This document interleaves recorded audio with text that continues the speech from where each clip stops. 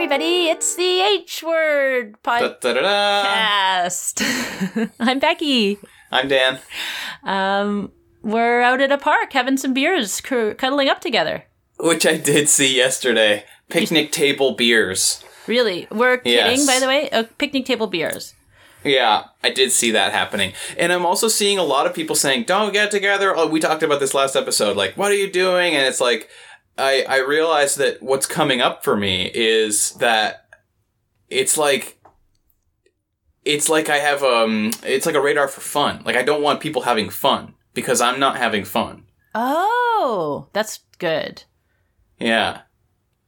And so I think there's a lot in that when people react so negatively to what they're seeing. Well, this is like, hey, amazing. We're 30 seconds in, and that's a pretty great revelation, Dan. thanks. Well, it is. I think it's a lot of people are going through that. Yeah. It was something that occurred to me yesterday. I was walking to get a car share, and I saw two different meetings, two different meetups. And I could see that one group was like trying to do the like very performative distancing. Right. This like kind of like, I'm hugging you from here, this kind of thing. Yeah. And then the other group, they were just like, they threw that out the window. They just looked at me like, what are you going to do? Which one were you more mad at? Well, it because I was equally mad at both parties, then I just started to examine what was coming up for me. Well, if I may, though, if you saw, like, say, a family and the kids are having fun, are you mad at them? No, this was not a family. Like, there are families, and this is, we're doing so much profiling these days. Yeah. But there is this, like, you do see a family and you're like, no, they clearly live together, like, whatever. They're a unit. That's not a problem to me. But this was like probably 4 families in a parking lot. Getting together, performatively distancing. Yeah, that's not cool. But also, what I'm trying to get at is maybe it isn't fun that you actually are mad about. Maybe you haven't rejected fun to the extent that you think you have. Well, I'm trying to understand my relationship to fun now, and okay, and where I can have it. Is it just on Zoom? Please, God, don't let it just be on Zoom. Like for the rest of our lives. And so when I see people having fun and they look at me like, what? I'm having fun. What are you going to do about it? I'm like, when do I just decide to say the same thing that you're saying? I feel myself inching towards just going out and having fun. I mean, it's very small. Like, I know, right? I saw a friend the other day and we touched our toes of our shoes. Right. But my shoes are disgusting and I take them off when I come in the house as per all the recommendations I've read. So... Well, because they're on the filthy fucking sidewalk, like. Yes, and I don't wear. I obviously don't wear shoes inside. People hork on the sidewalk, so like these shoes are already contaminated. So it just feels like I'm allowed to touch his shoe, right? With my toe. Well, this is it, right? Like I have a long-standing relationship with denying myself fun because I think that is the right thing to do. Take for example my experience of high school, which ended, and once it was over, I was like, oh, I didn't have to try that whole time. Oh my God. I know. I would have been fine. I didn't have to worry about anything. I would have been totally fine. And it's like, I see that cycle relive itself over and over. What's one for you? High school is really good. Although I didn't graduate high school and I was so stressed out about it. And then it utterly didn't matter. Yes. Like, I wasn't a bad student. I just didn't graduate. So I was like, and I didn't graduate because in my mind I was being selfish. Now, here's what I considered selfish. What I considered selfish was, or I'm special, was that instead of taking consumer education, the class where you learn how to balance checkbooks and comparison shop, I did outdoor education. I did like a career preparation diploma in theater and film. I was in French immersion and I was in advanced placement. Wow, whole classes. CV. Okay. Yeah, and I felt like my takeaway from this was, Becky, why do you think you're special and that the rules don't apply to you, when I was taking this gigantic course load, directing shows, like doing work placements at theaters, cleaning the stage at night, and like handing out flyers. This, like... Yes, I felt like, this is exactly what I mean. We have a similar profile, but like, why did I think that then I was a bad kid because I wasn't standing in solidarity with my friends who had to do consumer education? Exactly. And I didn't graduate, and I went to interview at a community college, and they looked at my scores and they were like, you can go into second year. Yeah, right. Exactly. And I was like, so scared that they were going to, I genuinely thought they were going to yell at me. And that's not how the grown-up world works. Yeah, they were going to show you, a picture of the empty chair at the graduation ceremony. Yeah. And be like, recognize this? Make me look up irresponsible in the dictionary in front of them until I cried or something. Yeah. So, like, we have, and I think a lot of people have, a very particular connection to rules. Yeah. We think they're important. It's like we hold them in high esteem. Put a lot of stakes on rules, and this is where the clash is coming up. Is that it's like to do there's the right thing, and then there are the rules, and it's like trying to reconcile those two things and how much other people are reconciling them and how much fun they are squeezing out of the lemon of life and how much I am missing out on enjoying something that I am denying myself because I think that is the right thing to do. Okay. There's a huge tension right now between actually, so the guest that we have today is a CBC radio host. I was listening to her show earlier where she was talking about the tension right now between, are we becoming a stronger community or are we going to be more me, mine? And I think that there's something in that tension right now of like, if someone else is having fun, does that mean I deserve it too because they're getting it? Mm-hmm. But also the mayor of Toronto, John Tory, did say, it's going to be a nice day. If people are out in parks, I get it. And like... He said that? Yeah, I'm paraphrasing. He also said, keep your distance. No, but Imagine you weren't paraphrasing. It's a nice day. You know. No, but he was saying like, people are trying to keep their 6 feet. I understand. I know you're not supposed to. He really said, you're not supposed to go hang out with your friends in a park. I'll find the actual quote. But people probably will, and will it be the end of the world? Maybe not, which is probably bad messaging because you have to message. Yeah. Well, but Dan, let's figure this out. So you have to message hard so that people like us obey the rules too much and it all evens out. That's part of the equation, and we have to accept that. We have to take on our role as the people who follow rules too much. Yeah, man, you can't control what other people are going to do. That's abhorrent to me. We're doing the right thing and everybody should be doing it, but they won't. And if you're going to be an actual statistician, you have to acknowledge that. I understand you have to acknowledge that. But you also have to acknowledge that that's not fucking fair. It's not fair. It's not fair. It's not fair. Dan, life's not fair. Okay, I know that. But I'm not talking about life. I'm talking about this particular instance. I know. I'm sorry. Okay, but I feel the same way. It's very frustrating. Actually, no, I don't feel the same way. That's unfair of me to say. Because I go out and see people doing that and I go, I don't know. What you gonna do? Like, I'm happy at home. I learned to make sourdough. I gotta focus on that. I know it's wrong, but people go out and kill each other every day. I don't do that. Well, in theory, that is what they're doing. I know. But, it was something, the interview I did with Michael Rahal, where he talks a lot about sort of 12-step stuff and acceptance, has really, really stuck with me about other people are just not your concern. Like, there are people who work in policy who do have to concern themselves with the behaviors of the general public, but... yes, but, okay, but just, sorry, I hate to cut you off because I want to hear the rest of this, but I am my own concern. I'm concerned about myself, and I want to do things that I don't feel I can. And so, by definition, other people come into the equation. What do you want? Because if I'm trying to have fun with your friends, go outside and have fun with my friends. Well, we could go for a walk. John Tory said. But then statistically, we are not a rule follower, and we fall out of our role as you would envision it. I guess, but also we can wear masks and stay 6 feet apart.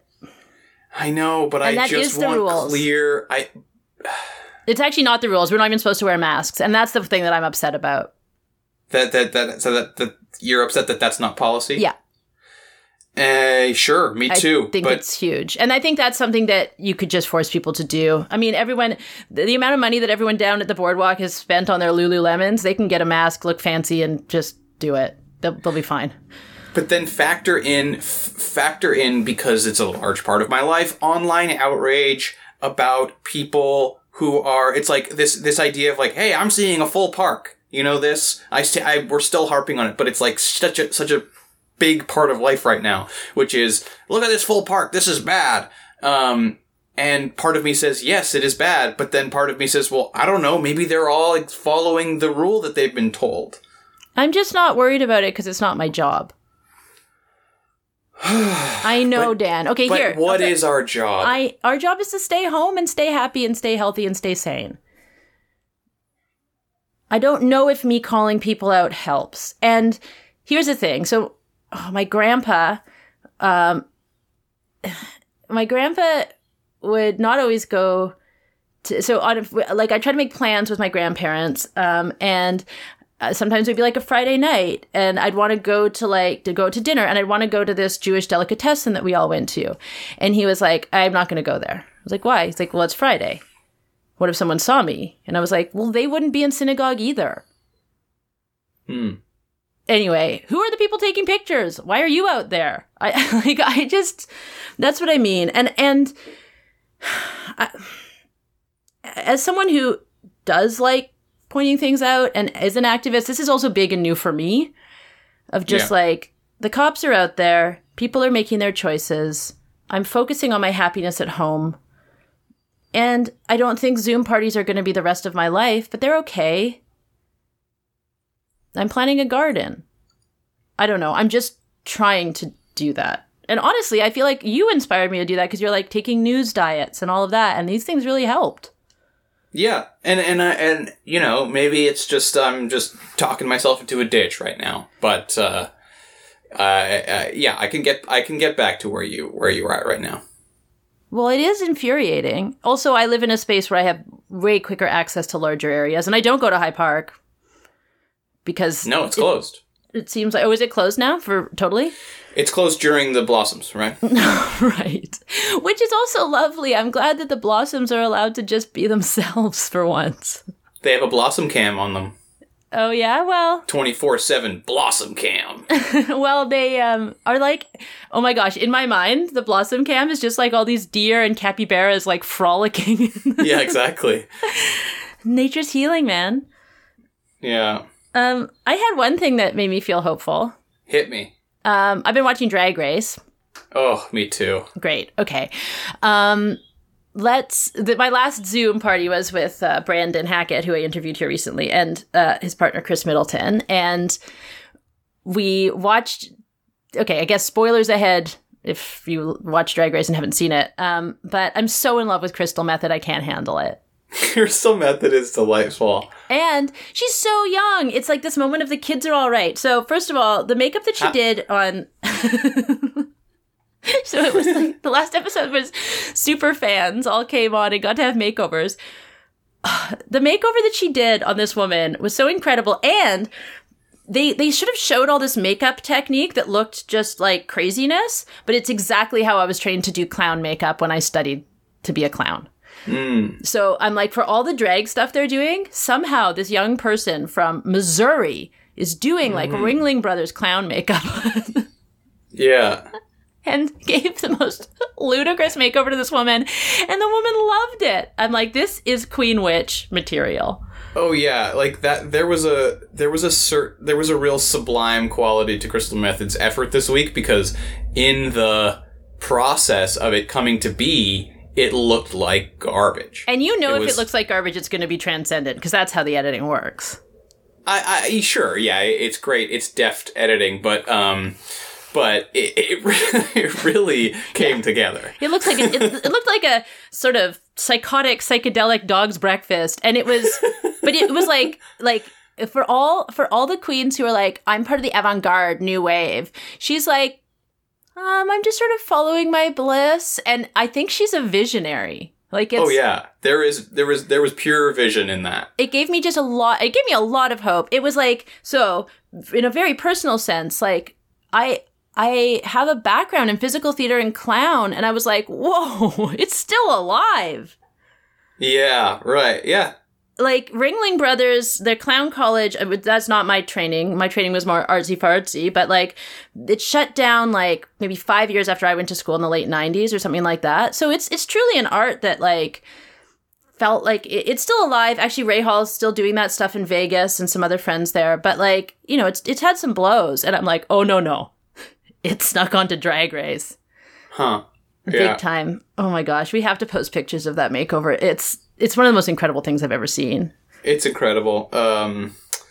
Yeah, the trajectory of Crystal Methyd has been just such a positive thing, because it was on shaky ground for a bit of just like, is this vision madness, or is this nonsense? Yeah. And it's really come into... She's adapted and learned. She has the best personality. Chris and Brandon and I were talking about this, where I was like, why doesn't that personality win? And there's some thinking of like, if you're not like, I want to be the next drag superstar, if you're like, I want to do wonderful work and make art, like that's not what RuPaul wants. But it doesn't matter. She's going to be the leader. I mean, Crystal Methyd for president, as far as I'm concerned. And I mean, they had specifically had a presidential episode, and she did not perform well. Yeah, she did. I didn't like it. She did. I thought she did okay, but also that she named her drag daughter Opal Methyd. I mean, it's like, it's not a joke. It's just weirdness. Yeah, no, it was wonderful. I was banking on Rhythm Method or something like that. No, Opal. Yeah. Sure. Such good pairings of the super fans. Yeah, thanks Jada for the pairings. They were perfect. Well, okay, that was more uplifting. So on that note... Yeah, thank you. Dan, I'm so excited. The interview that I did this week was with kind of a hero of mine, the host of CBC Radio's Tapestry, Mary Hynes. Huge get for the H word. Huge get for the H word. We cover so much stuff. So much of it was unexpected. And I was just over the moon with this interview and getting to do it. That's so great. Can't wait. Yeah. Okay, here it is. Bye. Bye.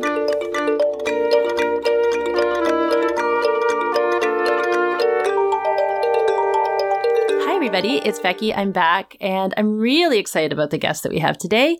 It's Mary Hynes from CBC's Tapestry. Hello, Mary. Hi, Becky. How are you doing? I think I'm okay today. How are you? That's such a complicated question right now, isn't it? Yeah. I think I'm okay too. We sound so tentative, right? Like, I think I'm okay. And also, is it okay to be okay? Yeah. Yeah. Is it okay to not be upset all the time? Yeah. And it has to be, I think. I think it has to be, but yeah, right? Why are we going looking for extra trouble on top of what's landed on all of our heads? So let's be okay. We get to decide. Becky, it's okay to be okay.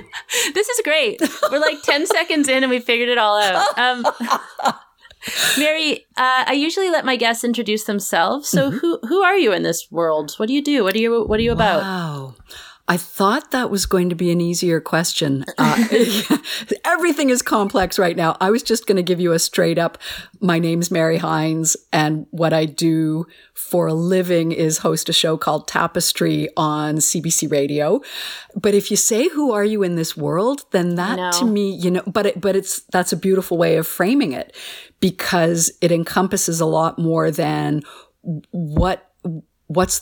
do you do paid work? And if so, what is it? Who are you in the world is Wow. Well, I'm Ella's mom, and I was Randy's wife for nearly 30 years, and I am an old sports reporter who has never left sports. And as a very dismayed news boss of mine once said in television, he kind of threw up his hands and said, "Man, you can take the girl out of sports, but you can't take the sports out of the girl." Whoa. I know, it was a real moment. I want to say I'm a fledgling bass player, but then I realize, okay, I've been doing this for 12 years. So why do I still feel like such a total beginner? And why aren't I much better? I should be fucking John Paul Jones at this point, and I'm kind of not. I'm not. This is okay. I've already learned so much about you that I didn't know, and I'm very excited about it. Oh no! And I've probably said far too much. Oh man, not at all. No, not at all. I really like that. Who are you in the world? I think I'm going to steal that for Tapestry, because that's the kind of stuff we try to get at on the show, and it's just so much more interesting than the "so what do you do," which automatically puts people in the box of tell me about the job that gives you your paycheck. If that is something that you do, if you have paid work, tell me about it. And talk about putting people in a tiny little box, right? Well, Mary, this is so validating to me because I'm pretty daunted interviewing you. You're someone that I've listened to on the radio for a long time, and I love Tapestry. And also this question, people seem to react in such terrified ways sometimes to it that I felt like it was maybe a bad choice. Oh, no, it's a great choice. It's a great choice, and consider it stolen. Please. Absolutely, please. Well, and exactly what you're saying was my thinking behind it was let people define themselves and don't make them just do it based on their jobs, because I don't know if that's our culture, but it seems to be it's like a joke about Toronto, New York of like, what do you do? Mm-hmm. Yeah, that maybe it's not even the question. Maybe we're putting ourselves in those tiny little boxes before anybody even comes along with a microphone and says, "So, tell me your story." So see, this is one of the reasons you don't have to be daunted at all by any guest on your podcast, because having seen your improv and literally cried, I was laughing so hard. I was laughing so hard. And I know a little bit about improv because my daughter does it. And right. I know, she's often telling me that the number one skill in her experience is you really have to know how to listen. So you have that. And I think that's also the number one skill of interviewing is listening. So you're a really good listener, and that question tells me that you have really good instincts. Really good instincts. This is why I brought you on the podcast. Thank you. We're done. Thank you and good night. Thank you. Good night. Good morning. Whatever. We're done. Well, there's so much you said already. Okay, so Tapestry. Let's for people who might not know what it is, do you mind describing it a little bit? Yeah, it's a CBC radio show. So it runs on the network, coast to coast to coast. It's also on podcast. People listen online at cbc.ca. It's a show that is and it's very hard to pin down. I'm always kind of sheepish when I tell people about this because it sometimes sounds really highfalutin, and I don't want it to sound pompous and, well, this in fact is a show about the meaning of life. Well, I've made a podcast about hope. It's a hard sell too. So you know this, right? Yeah. There are kind of baked in challenges to trying to like how audacious. We're going to talk about hope, or we're going to talk about the one we used to rest on for a while was what it means to be human, and we liked it, but it seemed to provoke a lot of eye rolling in people. Like, oh really? Oh, is that all? Oh, you're discussing what it means to be human. And then we thought, we weren't trying to be off-putting. We weren't trying to piss anybody off or sound like that we had a really high opinion of what we're trying to do. It can be really hard to define the subject matter because it's kind of equal parts philosophy and psychology and spirituality and often a bit of sociology thrown in. Yeah. And the thing the shorthand that we often go back to, we're a small team, and it really helps to have sort of phrases that we can hang things on during story meetings, or if we're trying to figure out whether something would be a good story for us to go after. Like, is it a tapestry piece, or is it the kind of news piece that we should just leave for as it happens, or for the current, or for someone else.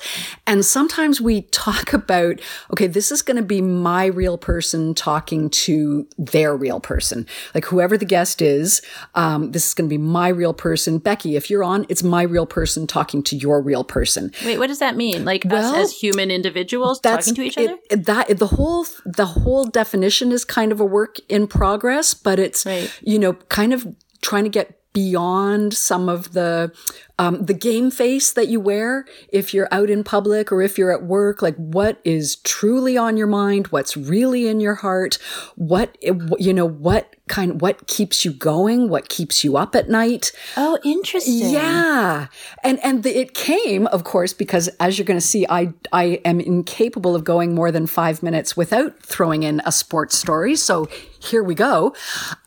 This is amazing. I didn't know this sports stuff at all. I'm a terrible researcher. Clearly. Yeah, no. That's it doesn't always come up.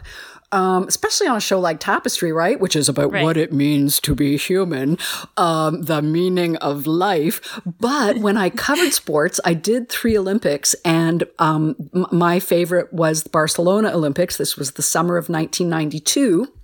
And for younger listeners, or for younger hosts such as yourself, the Barcelona Olympics, that was the year that Silken Laumann, a just kick-ass, brilliant Canadian rower, was really on pace to win the Olympic title in her rowing event. Right. And in training, like not that long before the Olympics, it was horrifyingly close. A couple of guys, Germans, in a training boat. There were crossed signals in wherever they were training. I'm not sure if it was Elk Lake, where the Canadian rowers used to have their primary training base. Anyway, the Germans sliced into her, kind of carved her boat in two, and her leg was just mangled. And she came back, and surgeons said to her if she weren't an athlete at the height of her powers, she couldn't have recovered to the extent that she did. Anyway, she came back, and I want to say she won the bronze. Like, astonishing that she was even able to compete at that level so soon after this horrific injury. And I remember talking to her afterwards. We became friends, and she knew my husband very well. Randy was the Olympic guy at the Toronto Star, so every athlete knew and adored him. And she was saying something to the effect of, she had become really famous after Barcelona because I am old enough to remember this. Oh, okay. So, just like, not just because she won an Olympic medal, but because of the heroics that had to go into doing the thing. And so she could barely leave the house to go grocery shopping, to go clothes shopping. She became so famous in, I think she was in Victoria at the time. Yeah. And she said she was at a cocktail party one night, and she was speaking to some guy, someone she had just met for the first time. And she said, with this like tone of wonder in her voice, she said, it was amazing. It was like, my real person was talking to his real person. Huh. And I've never forgotten it. Like, just that it was so, that it was such a stunning thing to happen, that you'd have this encounter with a stranger and neither one of you had your game face on. There was no mask. There was no putting on airs. There was no, here now I have my cocktail party persona on. It was just, she was trying to describe something so kind of profound. It was just no bullshit. My real person talking to his real person. And I stole that. And I've always thought, okay, that for me, that's as good as an interview gets. If I feel that somehow I've brought my real person to it and the guest has brought his or her real person to it, it's like, wow, that's enough. I'm good if that happens. That feels so extra scary now, though, doesn't it? I mean, these are my goals as well, but we live in an age of like Instagram filters profoundly. And do you even think it's possible on the radio not to have an element of performance in it? That's a really good question. And I'm going to say there must be people who are skilled in performance to like just an ungodly level, because I'm pretty sure I'm getting the real person often. And I think that has something to do with the nature of the show and the kind of questions we ask and the kind of topics we get into. Right. So it's sort of built around, if we're asking you to come on the show, we hope you'll bring your real person, because we're going to try to give you the host's real person. And so that, just so it's not like a waste of everybody's time, because there's so much performance out there, as you say, in an age of Instagram filters and everywhere else. Right. It's almost like, okay, then I don't want to bother if it's going to feel like performance, and I don't want a guest to have to come in and have to bother putting up some kind of front. What has floored me is and maybe it shouldn't have floored me, the extent to which that's happening now during the pandemic. Yeah. It's happening more than it ever has on our show. And it's even happening in pockets where we think we're going to step out of that. My real person talking to your real person, because it's also a big ask, to say to someone, whether overtly or whether it's just kind of the contract that you're signing by being on the show. And I don't mean a literal contract. I mean, if a guest has heard the show, if a guest has heard the show at all, they kind of know what they're getting into. And there have been moments in the last couple of weeks. So we're doing this music feature called Soundtrack for the Soul. Okay. And the idea is we're asking listeners to get in touch on Facebook or Twitter or on email. And we're asking guests, what's the music that's just keeping you alive right now? We're in a scary moment. We're at an unprecedented moment, whatever words you want to throw around to describe it. Yeah. Is there a song that's just really keeping you going? Is there a song you're turning to for comfort or for laughs? And we thought, okay, we're going to be an assembly line. We're going to whip off a bunch of these. We're going to devote a week to this kind of interview. We're going to do 2 a day, and we're going to do them every day. And, to a show like As It Happens, that's a joke, right? Because they're doing 47 interviews every day. But we're not that kind of show. We'll do an hour with a single guest, and it's very, very intense. So we thought, okay, we're going to step out of that Tapestry zone, and we're going to just whip off 2 interviews a day, for the next 6 days. And none of us realized that the show doesn't work that way. And I don't seem to work that way either, even when I'm trying to just do a quick hit of a music interview. Yeah. And every one of these interviews turned into like either I was crying or the guest was crying, or I'd hang up and cry and then try to get, have a cup of tea before the next interview because I didn't want to be crying at the start of that. It was hilarious. And I said to my colleagues when the week was over, why didn't I see that coming? Like, am I stupid? I've done this show for a long time. Why was I thinking we were going to just dip in and do something really lightweight and on the surface and really casual? And it's, hi, how you doing? Tell me about your music.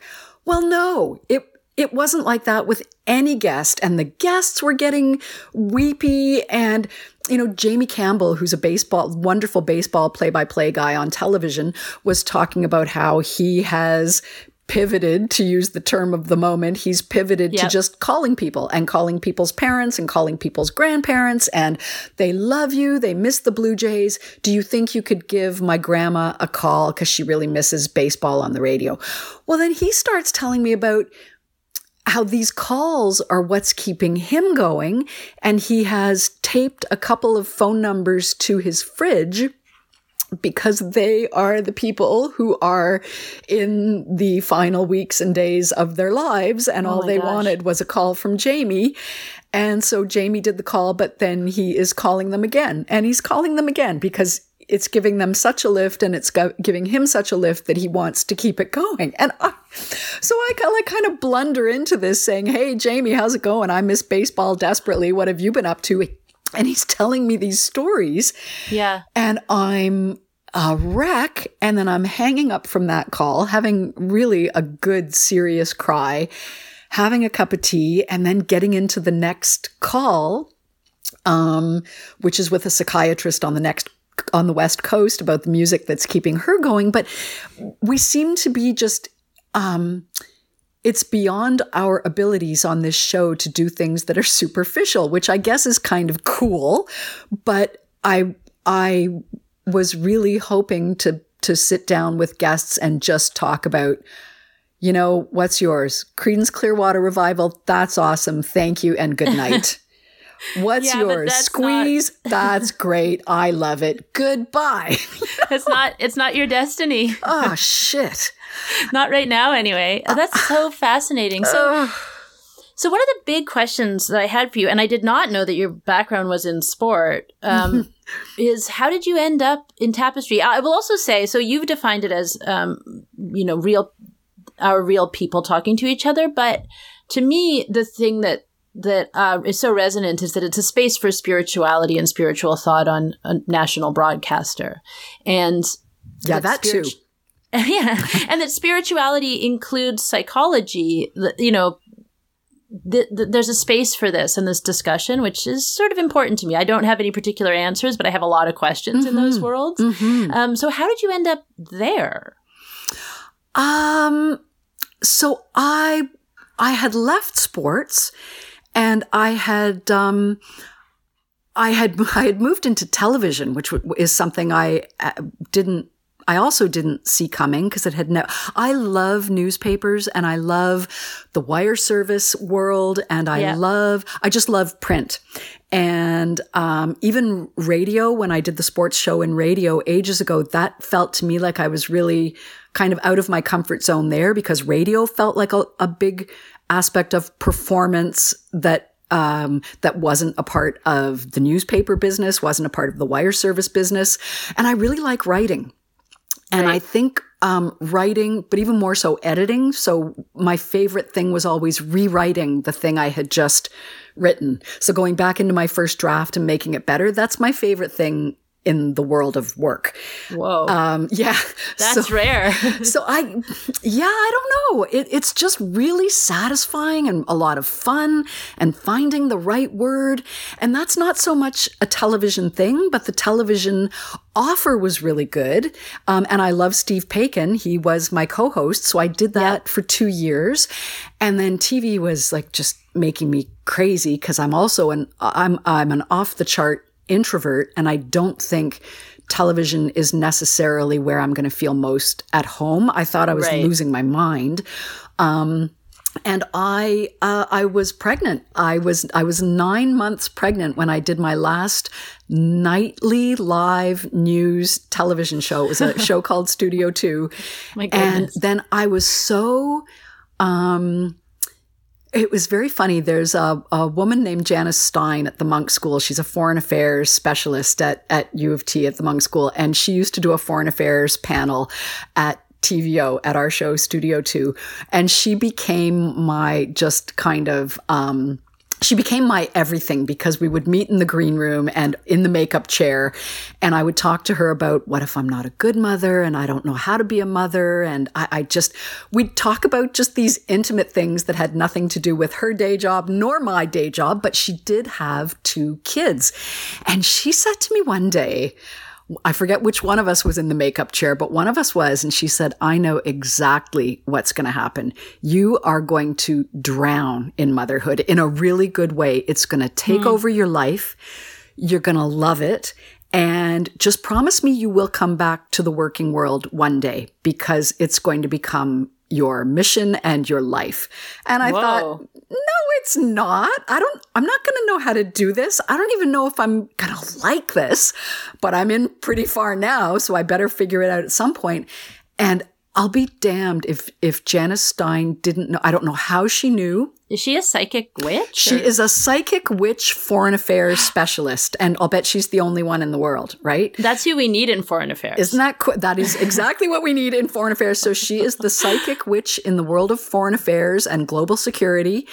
And what an amazing thing to be able to nail in somebody. She was right. I drowned in it. I happily drowned in it. I didn't work for years, like a couple of years. And I get how privileged that is. Not everybody who falls in love with being a mother gets to do that. We were really broke. But we squeezed together mortgage payments. So we were able to stay in a house, which we bought when it was really cheap during the last crash in Toronto. So we were just broke and I stayed at home. So that's kind of, so I wasn't working. I had left sports. I had left television. And then after a couple of years of that, I did some part-time stuff at TVO. I hosted a book show and then left that and was at home again with my kid, who was now by this point a toddler. And this is Improv Girl, who's at Bad Dog Comedy. And, I got a call from CBC Radio, and the host of Tapestry had left, and they wondered if I was like ever going to go back to work, or whether I just was never going to work again, or what exactly was I doing inside the house. And I did a couple of weeks guest hosting, and I was really into it. And so that ended up leading to the full-time job. And that was ages ago. And it's bizarre because the longest I've ever stayed at any job anywhere was 5 years, because I get bored. I've been I don't know how long this has been. I want to say like maybe 14 years, 15 years. I've been at it forever. And the beat changes often enough, and the subject matter just changes often enough that it hasn't been, it's never felt stale. Well, it seems like a topic that has a meaning that evolves with the times. So certainly now you must be feeling a difference in you've expressed that you were feeling a difference in the interviews. Yeah. And it I think shows always evolve anyway, even if left to their own devices, they evolve. And then a new senior producer will come in every few years, because the senior producers don't tend to stay as long as the hosts do. You know, they are taking on different challenges and new challenges at the CBC. So the show will change when a new senior producer comes in, and then I'll be getting restless with content. So between the bunch of us, we'll sort of move it along. And I think it's fair to say it's less about capital R religion than it might have been 10 years ago. It's more about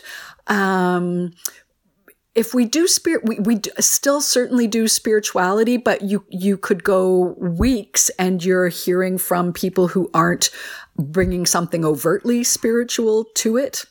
Well, yeah, but that's what I like so much about it, because as a person like myself, who I feel like I hunger for spiritual thought, I also don't want it to be separated from the real world or science or philosophy. I don't want it to be magical weirdness out in the corner. You know? Oh, that's such a cool way of putting it. Like if it can be woven into the fabric of everyday life, right? Or because elements of science or philosophy. Yeah, I think it is. I think to me it's most interesting when it is.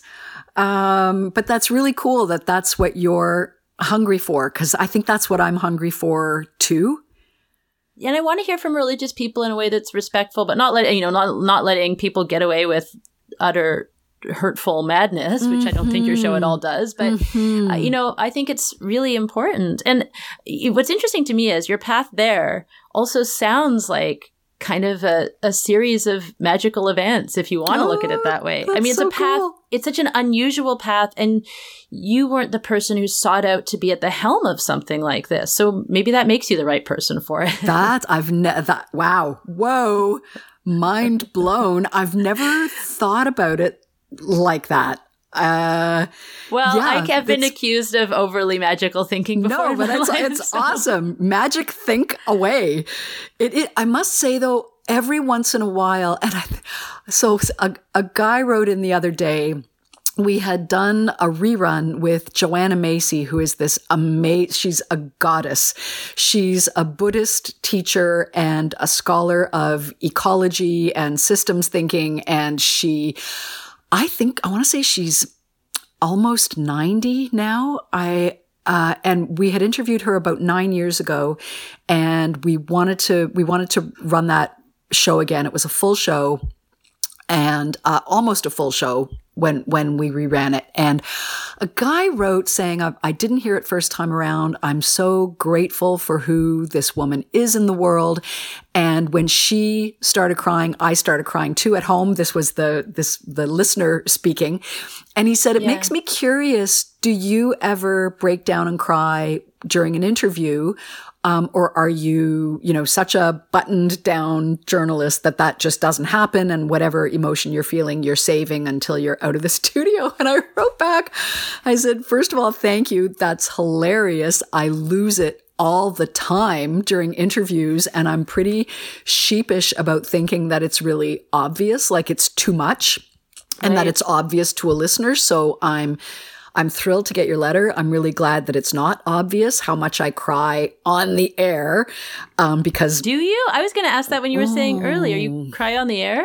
Yeah. And I think I don't want to be someone who can't hold it together while I'm doing my job. So I try not to sob uncontrollably, but I'm very often... And I always thought it was more obvious than it is, but I guess people aren't hearing it every time it happens. Are you crying on every episode? Not every episode. Come on, Becky. I'm not that bad. I don't know. But Mary, I've been crying constantly and I don't know why. Yeah. You mean, and I'm not worried about it. You mean during the pandemic or during the podcast or? Pandemic, podcast, general life. But this period of time it's actually come up on the podcast a couple times. I'm like, I'm crying, but I don't know that I'm sad. Yeah. So, don't you think sometimes you're crying because you're just so damn moved by something? Or overwhelmed. Somebody is just saying something that really gets you where you live. So I think I'm sheepish about it though, because I had a husband and I have a daughter, both of them very stoic, like hearts of gold and huge hearts, but not hearts on your sleeve kind of person. So I've always felt like the odd duck in this house. And oh man, I'll give you an example. I also feel sheepish about this. Apparently, I'm learning this just talking to you for your podcast, Becky. I just feel like an embarrassment 24/7. No. I just do. Everything I do and everything I am I'm sheepish about. So who knew? There you go.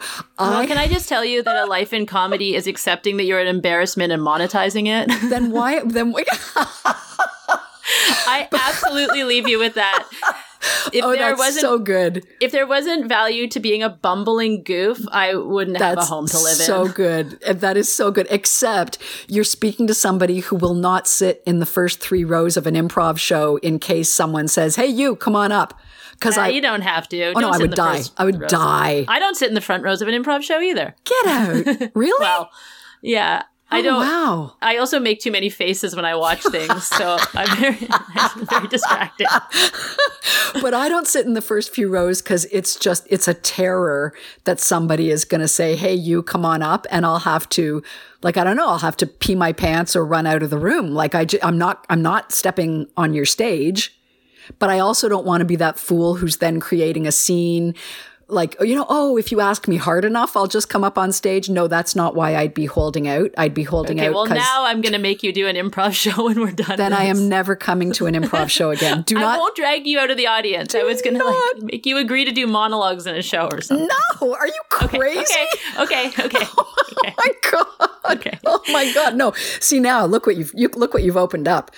I'm not going to do that. Okay, this is funny because my mother, who has passed away, when I was a teenager, when I started doing improv, she wouldn't come to shows because it was too stressful for her to watch me. Yeah. I look a lot like her. I'm her firstborn child. Wow. I guess I sort of understood it as it's like a part of her went crazy and is doing her worst nightmare. Right.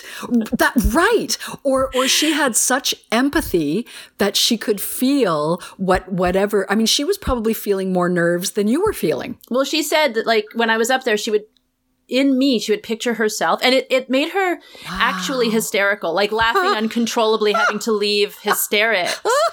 She also like blurted something out in a show I was doing once, which is like the opposite of what she was like. Like it would just make her out of control. So I really do understand that feeling. Oh, that is so cool. Well, so I think part of the reason I've been sheepish about it is that in my family, also my sister retired young, but was with the Toronto Fire Department. Like I am. Oh my God. So my sister would say to me and still says to me, "You're such a gentle soul." And it's not entirely a compliment, right? Like she was living my nightmare every day that she went to work. And I know I couldn't even go near anything to do with that job. And my daughter will, so I've started, I think, I don't know, I feel like I have these classic rock credentials, right? I play the bass. I grew up on this stuff. I saw Bruce Springsteen's last of 10 concerts at the Meadowlands in New Jersey because I had to see him in New Jersey. I saw Queen when Freddie Mercury was alive. I saw Thin Lizzy when Phil Lynott was alive. Like my classic rock credentials are really strong. So during the pandemic, and it happened once before, it happened last summer, I love satellite radio and I get hooked on the Yacht Rock station. And I don't know if you're familiar with the term Yacht Rock, but I am. So is this your answer to the question of what calms you down during the pandemic? Well, not exactly. Okay. I think a lot of people have been feeling, I saw this quote in connection with having a kid, and I always loved it. It was, if you decide to have a child, that's great, but just know that it's going to mean that forevermore, your heart is going to go walking around outside your body. Yeah. Which is true. And I kind of feel like during the pandemic, a lot of us feel like we have these hearts that have been broken open. On the minus side, that's a fucking painful way to go through life, waltzing around with your heart exposed to the whole world. On the other hand, there's something very tender and beautiful and open about that. Anyway, no, Yacht Rock, 99% of me thinks it's a joke, right? But the 1% that is meeting it on its terms is sitting in the kitchen just, oh my God, that is so poignant. I can't believe it. To the extent that my daughter will come down the stairs, she'll see me sobbing, and she'll say, "Oh, tiny mama, did they play Wildfire again?" A song that I laughed at for the first 30 years that it was of its release. I laughed. And now, okay, no, she ran Calling Wildfire, and you bet I'm going to be sobbing when you're playing Wildfire. I just am. So, and it's honest. I guess. Well, it is. I mean, like, guess. The thing about also crying on the air, it's like it can be about your family, but also like if you are weeping, sobbing on every episode of a CBC show, there's so many societal pressures that tell you not to do that. For good reason. I'm not supposed to do that. I don't know. Is it good if it's your real person meeting someone else's real person? Yeah, but shouldn't my real person be capable of getting a grip? No. Really? No. Really? Well, I won't say no. I'll make it an I statement. I don't think so. Wow. I don't think so. And I don't think that crying is losing control. Wow. This is great. This is a great interview where I just tell you what I think. No, but I'm loving this because it's so counter to what my fear is. Like, I'm afraid that when I lose it on the radio, that am I still in a position where I'm being a pro, and it's very important to me to be a pro. Yeah. Am I able to create that, not to move into therapeutic jargon, but please. Part of the show does seem to be creating some kind of a container or vessel or space for the guest where I've done a shit ton of homework. I do a lot of homework. I over-prepare. I am really going to listen to you very intently. And I'm creating a space where you can bring anything to me. You can tell me things. I'm often going to know what you're referring to because I've done so much homework. I'm going to ask you I think I'm going to ask you some really good questions, and I'm really going to be there for you when you're answering. I'm going to listen really intently, and I'm going to ask good follow-up questions, I hope. So because all of that is so important to trying to do my job to a reasonably good degree, I kind of feel like if I'm then starting to break down and cry, how much of my part of the bargain is dissolving along with my tears? That's you know what I mean? Question. Now, first of all, I am not a radio host at CBC, so I no, but you're a podcast host, and you're bringing some of the same sensibilities to bear. But I acknowledge that there are constraints. I also acknowledge that in spite of like my idealism, people listening to you on the radio might have very different reactions than I personally would. But in my own experience, I've found that I've had a very gigantic amount of trauma in my life, and people know that. And it's made me a lot less judgmental of my own feelings. And also, in that respect, I've been an open, safe space for people. Because they know what I've been through, and they've seen me be a mess. So there's a difference between just like falling to pieces, which also anyone's entitled to do, especially now, but anytime, and being irresponsible. Now, it depends on your guest, I guess, but like, yeah, I wouldn't feel less safe with you if we were crying over something truly devastating. And I don't know, as I talk through this, I'm also like, what do we want from the radio? Do we want it to just calm us down, or do we want it to be honest with us? Ooh. And I don't know the answer to that. I certainly like drive time being a bit light and fluffy right now, even though it's still called drive time and no one's driving anymore. That's not honest. That is not. You raise a good point, Becky. That is not honest. What should it be called? Like sit time? every single period of CBC radio should just be called now. Not even here and now. Just now. Now and now. Oh man. Yeah, but that's such a good question. What do we want from the radio? And if I think of that as a listener, what I want is really different depending on where I've tuned in, what show I'm listening to, what network I'm listening to. Because I listen to so much sports on the radio, I'm losing my mind without play-by-play hockey and play-by-play baseball. And I mean, to give you an idea of the extent. So I had this phone stolen late this winter, right. And I had in the fall I had taped 2 hours of the guy I adore in baseball play-by-play. It's not even my team. So I rank baseball by the broadcast teams. There are radio teams in the booth that I love, and I may or may not love the team that's on the field. But you love the broadcast. I love the broadcast. Okay, amazing. And so San Francisco Giants is one of those. The guy's name is Jon Miller. He has the most unbelievable voice. So I taped 2 hours of him last October because the Giants weren't going to make the playoffs. And anyway, even if they had made the playoffs, the baseball season was soon going to be over for everybody.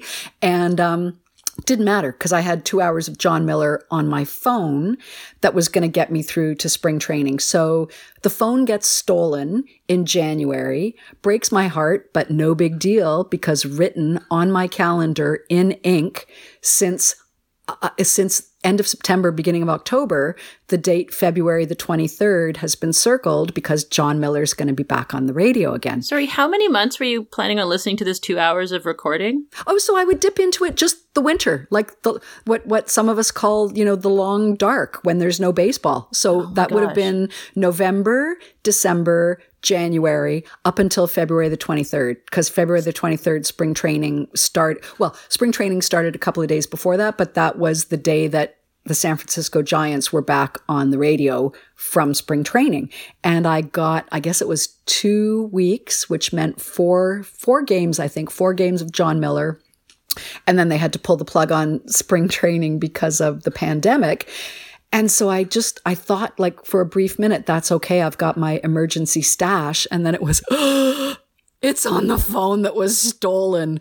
So all of which is to say, I look for different things when I listen to different places on the radio. And, So I guess, well, I don't want to be letting down the person who's coming to Tapestry for a reasonably professional host who's not losing it every 10 minutes whenever a guest says something moving or poignant. You know what I mean? Absolutely. That's fair. And I think I don't know. I guess I just, you can keep it together. I'm just telling you advice now, but I don't want you to feel shame about your feelings. That's what it is. Yeah, I guess. Or like they're embarrassing, or that you're losing it or falling apart. Like, it's that you've made a choice of how you want to present yourself, but it upsets me to hear you dislike your feelings to that extent. That's so lovely. I guess, like, they can be there, but maybe you don't cry. I don't know. What's this turned into? Well, it's turned into my therapy session. I love it. I'm on your couch, so thank you. Yeah, I don't know. I guess, like, I feel so open to the world in that way. That's just how I move through the world. I find a lot of things poignant. I find a lot of things moving, and I don't, I guess I'm a bit sheepish about how much of that I bring to my paid work. Yeah. Because I don't want my show to be that place where the host is just falling apart all the time. Then it becomes like some kind of bad SNL skit, with like the show that you turn on and the host cannot get through the opening script because of all the tears. Yes. Yeah. Like, you don't want to be a joke, right?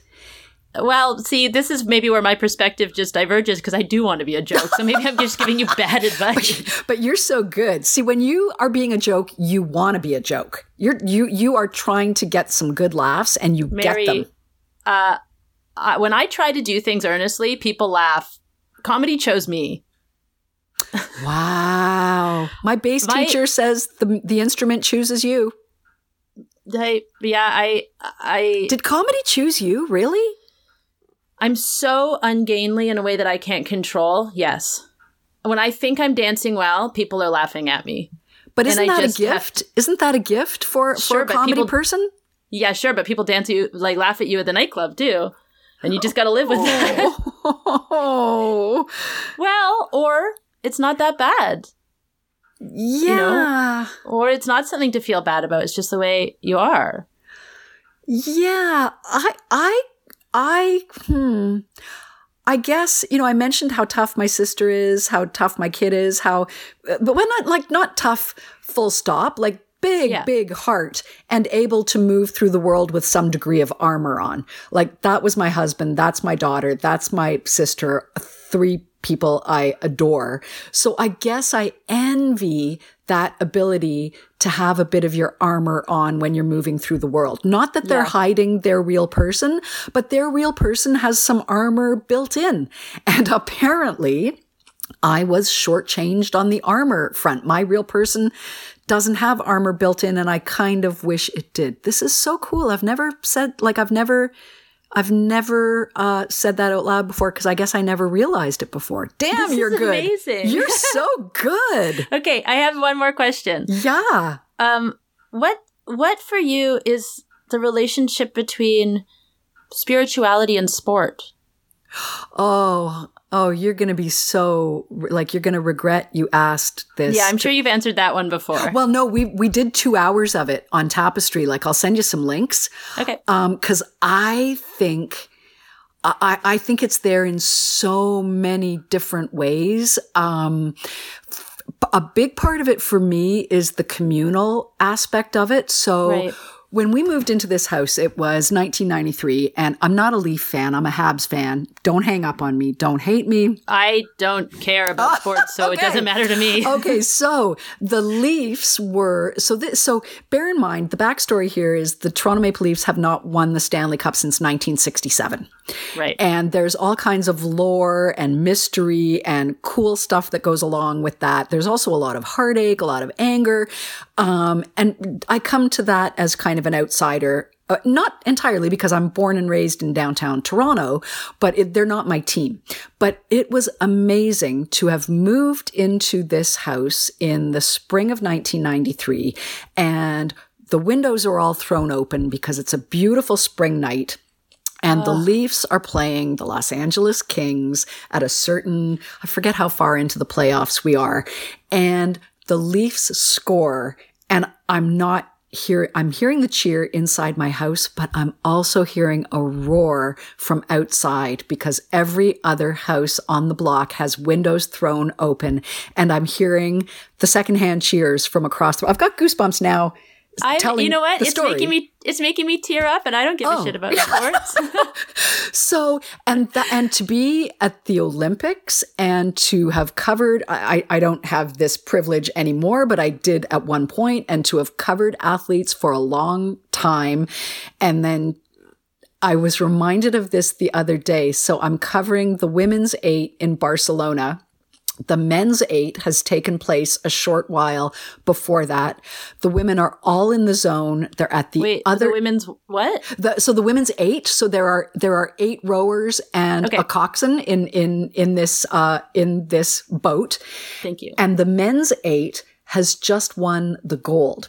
And the Canadian women are sequestered. They're in the zone. They're getting ready for the race, but they can hear the strains of "O Canada" come across the rowing basin, and they know it's for the Canadian men having won the gold. And so, moments like that, I just think there's some kind of magic that accompanies sports a lot. And it's so funny though, because a lot of the examples that I'm coming up with have to do with sound. It's hearing the sound of the Leaf game, my neighbors cheering for the Leafs through the open window. And I think it was when Derek Jeter, New York Yankee captain, retired, one of his former teammates plays the guitar, and he comes to Yankee Stadium, and this was Bernie Williams, and Bernie Williams plays "Take Me Out to the Ball Game" on his guitar. But it's this, he has scored it himself. So it's this ornate, gorgeous, classical guitar version of "Take Me Out to the Ball Game." And the Yankees, so this is one of my broadcast teams. There's a woman, she was the first woman to call a game in Major League Baseball. Her name's Suzyn Waldman, and she is with John Sterling, the New York Yankees broadcast team. And they're one of my teams, like Suzyn and John in the broadcast booth. And she is as tough as nails, and she cries. She cries in the broadcast booth, not as often as I do, apparently. But so when she cries, it really means something, because it's holy fuck. Suzyn Waldman has just been moved to tears, and she's tough as nails. Anyway, she's crying because Bernie is playing for Jeter. And so there's a lot about sports that is so moving. And that to me is when it comes, like when it's just this kind of spiritual experience. I don't know. I don't know what other word I would use to describe it. It's so moving, and it's so many people sharing this thing and this moment at the same time, that it just, there's a kind of heart to heart to heart to heart across, 50,000 people and more, when you figure out all of us randos listening on the radio or online or, wherever we're listening. It's just like, it's a beautiful thing, right? I guess sport is sort of like improvised theater. We just don't get the same crowds. Yeah. Oh, but yeah, you guys are.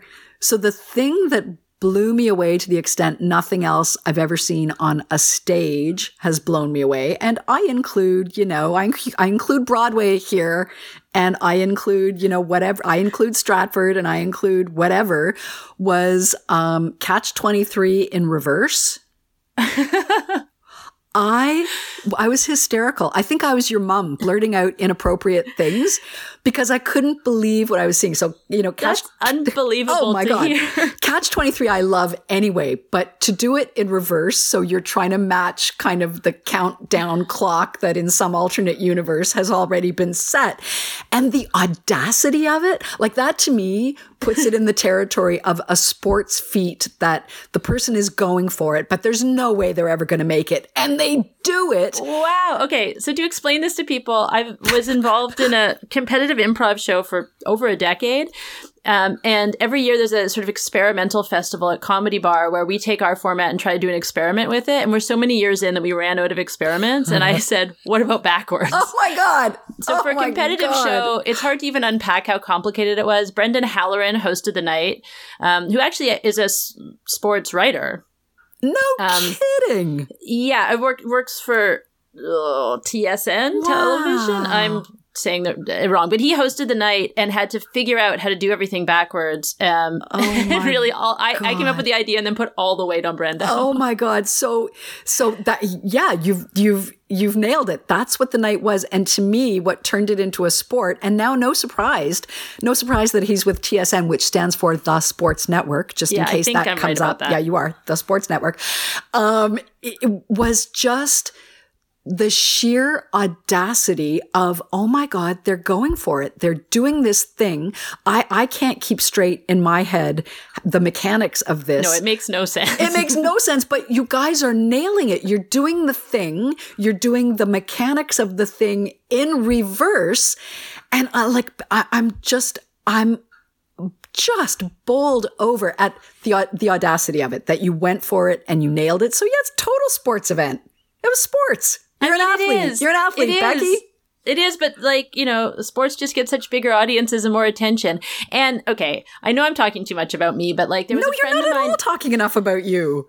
I'm supposed to be interviewing you, but there was a friend of mine, Shanoa Allen, who grew up in Albuquerque as an actor. And when, he lived with me for a month or something. And we were watching the news out of CHCH out of Hamilton, and they were covering Little League. And I was like, oh, this is cute. And he was like, no, it isn't. And I was like, what do you mean? And he said, he's from the States. He's from football territory. Yeah. And he was like, how much coverage do they give to kids in the arts? Wow. And they're covering T-ball? Wow. And he came from a place where that culture of football was what probably got him bullied. Oh, yeah. Oh, that's like he was an Friday Night Lights territory. Yeah. They live for football. But that said, what you're saying right now is really helpful to me because honestly, I've pretty much looked at the Olympics like nationalistic war.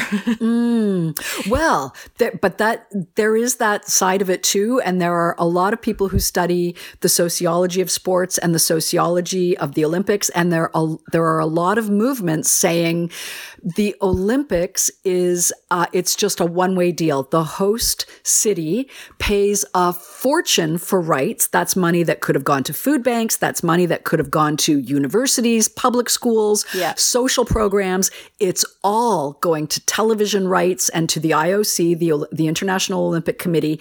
And the gains are almost always on the side of the ledger of TV rights and the Olympics. It's a very rare city that comes out of that deal better than it was before. Barcelona was one of them.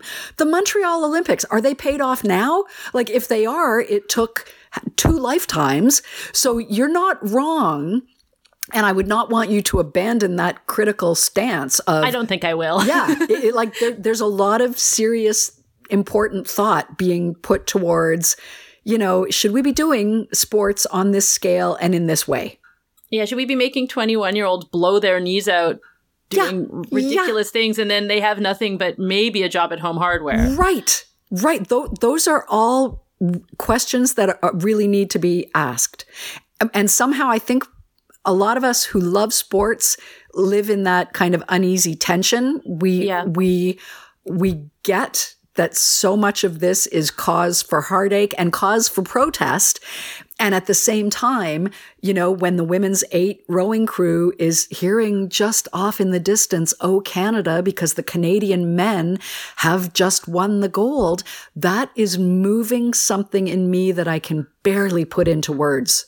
Well, it feels like the spiritual components of it are so strong that they subvert the corporate interests that own them. I mean, I work in television. I have to deal with that all the time. Mm-hmm. I'm not sure it's, I think there's a big clash between the two. I think the spiritual elements are real. And I think the destructive, disastrous elements are real. There was a guy, a British journalist I love. He wrote a book called Lords of the Rings, and it was about the corruption in the Olympic movement, right? And how much money changes hands to buy votes from the IOC to grant a city the right to host the Olympics. And he was banned from every Olympics subsequent to the publication of Lords of the Rings. So I met him at a cafe in Barcelona because he had quoted Randy and he had quoted me in the book, Andrew Jennings, wonderful guy. And we wanted to get together with him, but he was not allowed into any Olympic venue because he was not able to get accreditation because he had blown the lid off so much of the Olympic world. So we had to meet him outside, and raise a glass with him outside the venues. So there are, and he loves sports. So there are people who love sports who don't want to see their thing being sullied by corruption, by doping, by everything that can be. And I think it's all the more painful when it's something that could be spiritual and beautiful, and then it's used to further ways of doping, or it's used to line some IOC members' pockets. It's all the more painful because it's something that you want to exist in a more pure form, and the pure form is there, but it's overlaid with how many layers of stuff that's really ugly. And so you resent it. You want it to be the beautiful thing that there's a kernel of that beautiful thing inside it, but there's all this other shit that goes along with it too. I mean, that seems a pretty good description of the human condition, if we may. Whoa. Okay, so here's the thing. If I were skilled and funny, I'd say let's trade jobs, but I think you just need to go and host Tapestry. I'm not going to try to pick up any of your comedy stuff, but I feel like I need you to host Tapestry. You make connections that are just beyond me. You don't see me making any of these connections. I'll happily guest host for you, but you have to do monologues in one of my improv shows. I'll talk to you afterwards. It'll be okay. I'm not funny. You don't have to be. Oof. No. No. No. Okay. I will take no for an answer. Thank you. Would your mother have said yes to this offer? Ooh. No, she would not. You don't know that. Yeah. And I don't know. I don't know that, and I can't know that. Okay. But I might have been able to convince her. She also really? She also worked in radio and newspapers and didn't do TV. Very fascinating. In fact, now that she's dead, I think I can reveal that she had a late night call-in show in Vancouver on the radio under a pseudonym. No kidding. That's what I grew up in. And did she like it? Did she enjoy it? Yeah, she was like the Lonely Hearts call-in host. That is so cool. Call-ins are one of the hardest things I've ever done. Yeah, she could weirdly do that, but she did not love. I think she went on TV once. Wow. For something. For related to that. Okay, Mary, we've talked for a really long time and it's really wonderful, but I have to ask you, are you a hopeful person? Do you have hope? Wow. I wish I had more hope than I do.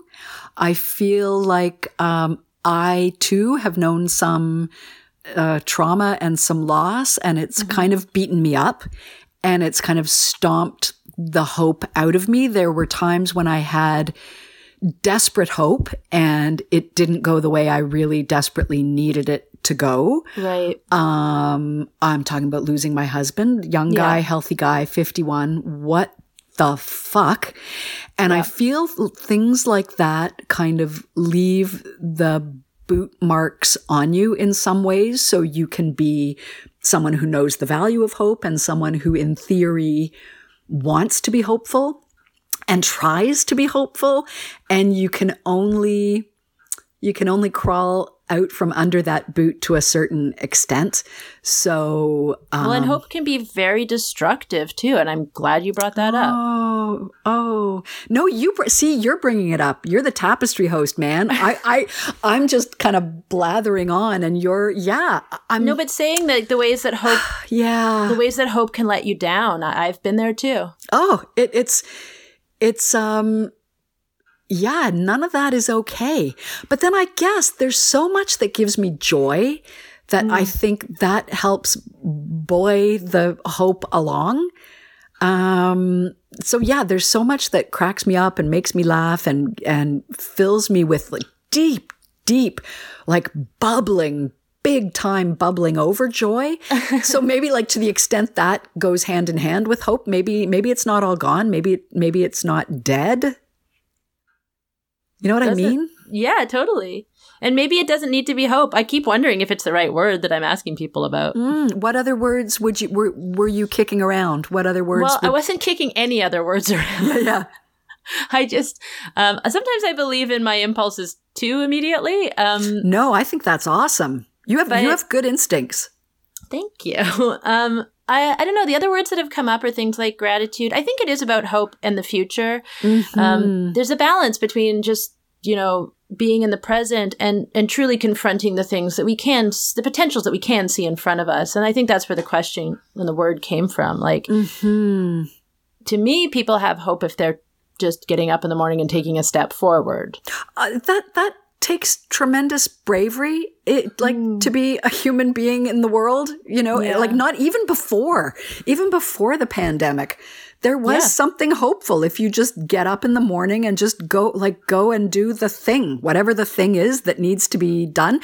So I'm curious, and I know we're over time now. I'm just really curious about how people are answering that question when you ask it. Are you finding more hopeful souls out there, or have people just said, nah, fuck it, hope is for dreamers? It's such a mixed bag. I find Americans by and large more hopeful. Really? Yeah. I've talked to people in New York City, Atlanta, Georgia, and Las Vegas. Wow.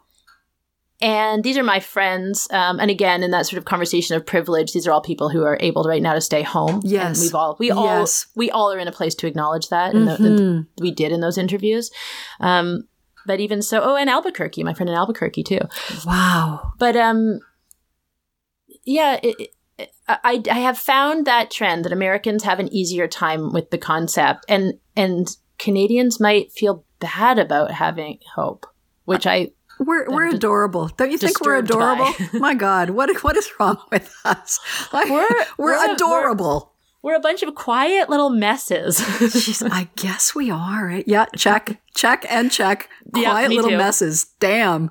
I love talking to you. My daughter says to say that she loves you. She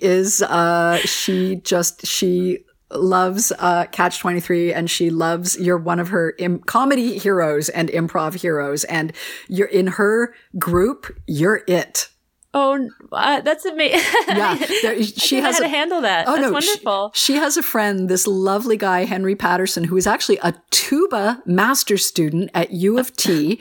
My goodness. Yes, an improv guy. And she said, Henry's not going to believe that you're talking to Becky today. He is just not going to believe that anybody gets to talk to Becky Johnson. So thanks. I've gone up so many notches in my daughter's circle through you, calling me. So thanks, Becky. I'm now a big deal in these circles because of you. Well, that's amazing because I'm middle-aged. I have an old rusty Subaru and I rent. So whatever you got going, you're their hero. So it's awesome. Gosh.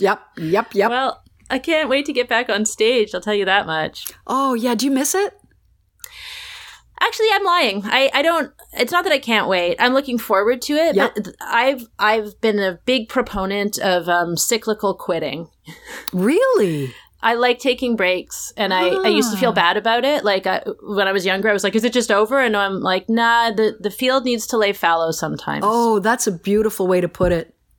That's how I felt because I get really overwhelmed. Yep. And also those shows don't pay you anything, so you got to keep a bunch of other jobs after as well. Right. It's a lot. That idea, though, of the field has to lay fallow for a while, you know what happens to the field once you give it a break? It comes back with all the more richness, right? Exactly.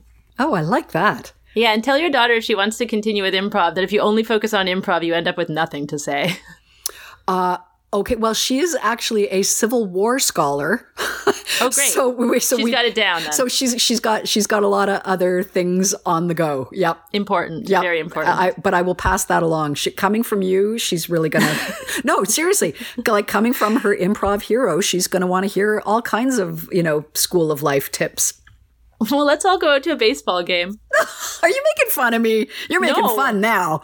I absolutely am not. I want to see a baseball game through your eyes. Okay, then if you do, then you need to come over to my house and we're going to listen to it on the radio.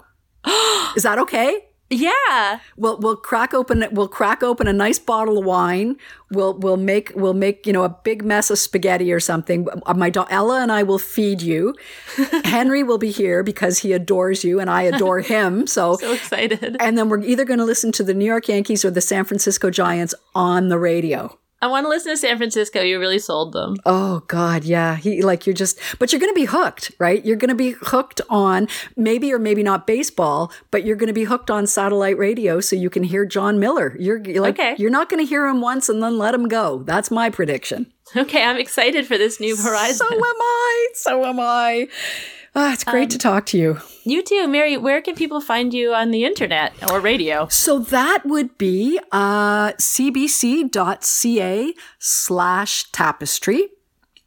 And the show is on Facebook, although I'm not on Facebook. I'm on Twitter with the show account, and that's hashtag CBC Tapestry. And I think Facebook is also CBC Tapestry, but I don't know how Facebook works, so don't quote me on that. Fair enough. But I spend way too much time on Twitter, so Twitter is a good way, or on the website through the CBC. And I highly recommend everyone listen. In fact, in these times, it's a specifically calming show. Oh, I'm so. Somebody wrote in the other day and said it's like a candle in the window on a dark night right now.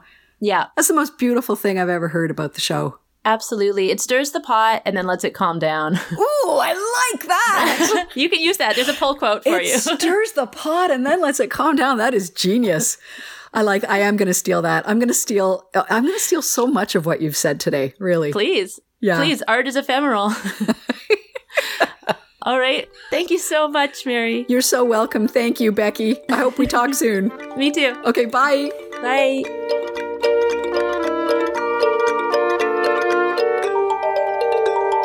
The H-Word podcast is proud to be part of the Shop family of productions. Follow the Shop on Instagram at @the_ShopTO. Artwork this week by Serena Marie McCarroll, and our theme music is always by Laura Barrett. For information on all our artists and guests, please follow us everywhere at the H-Word Pod, or sign up for our newsletter at thehwordpod.com.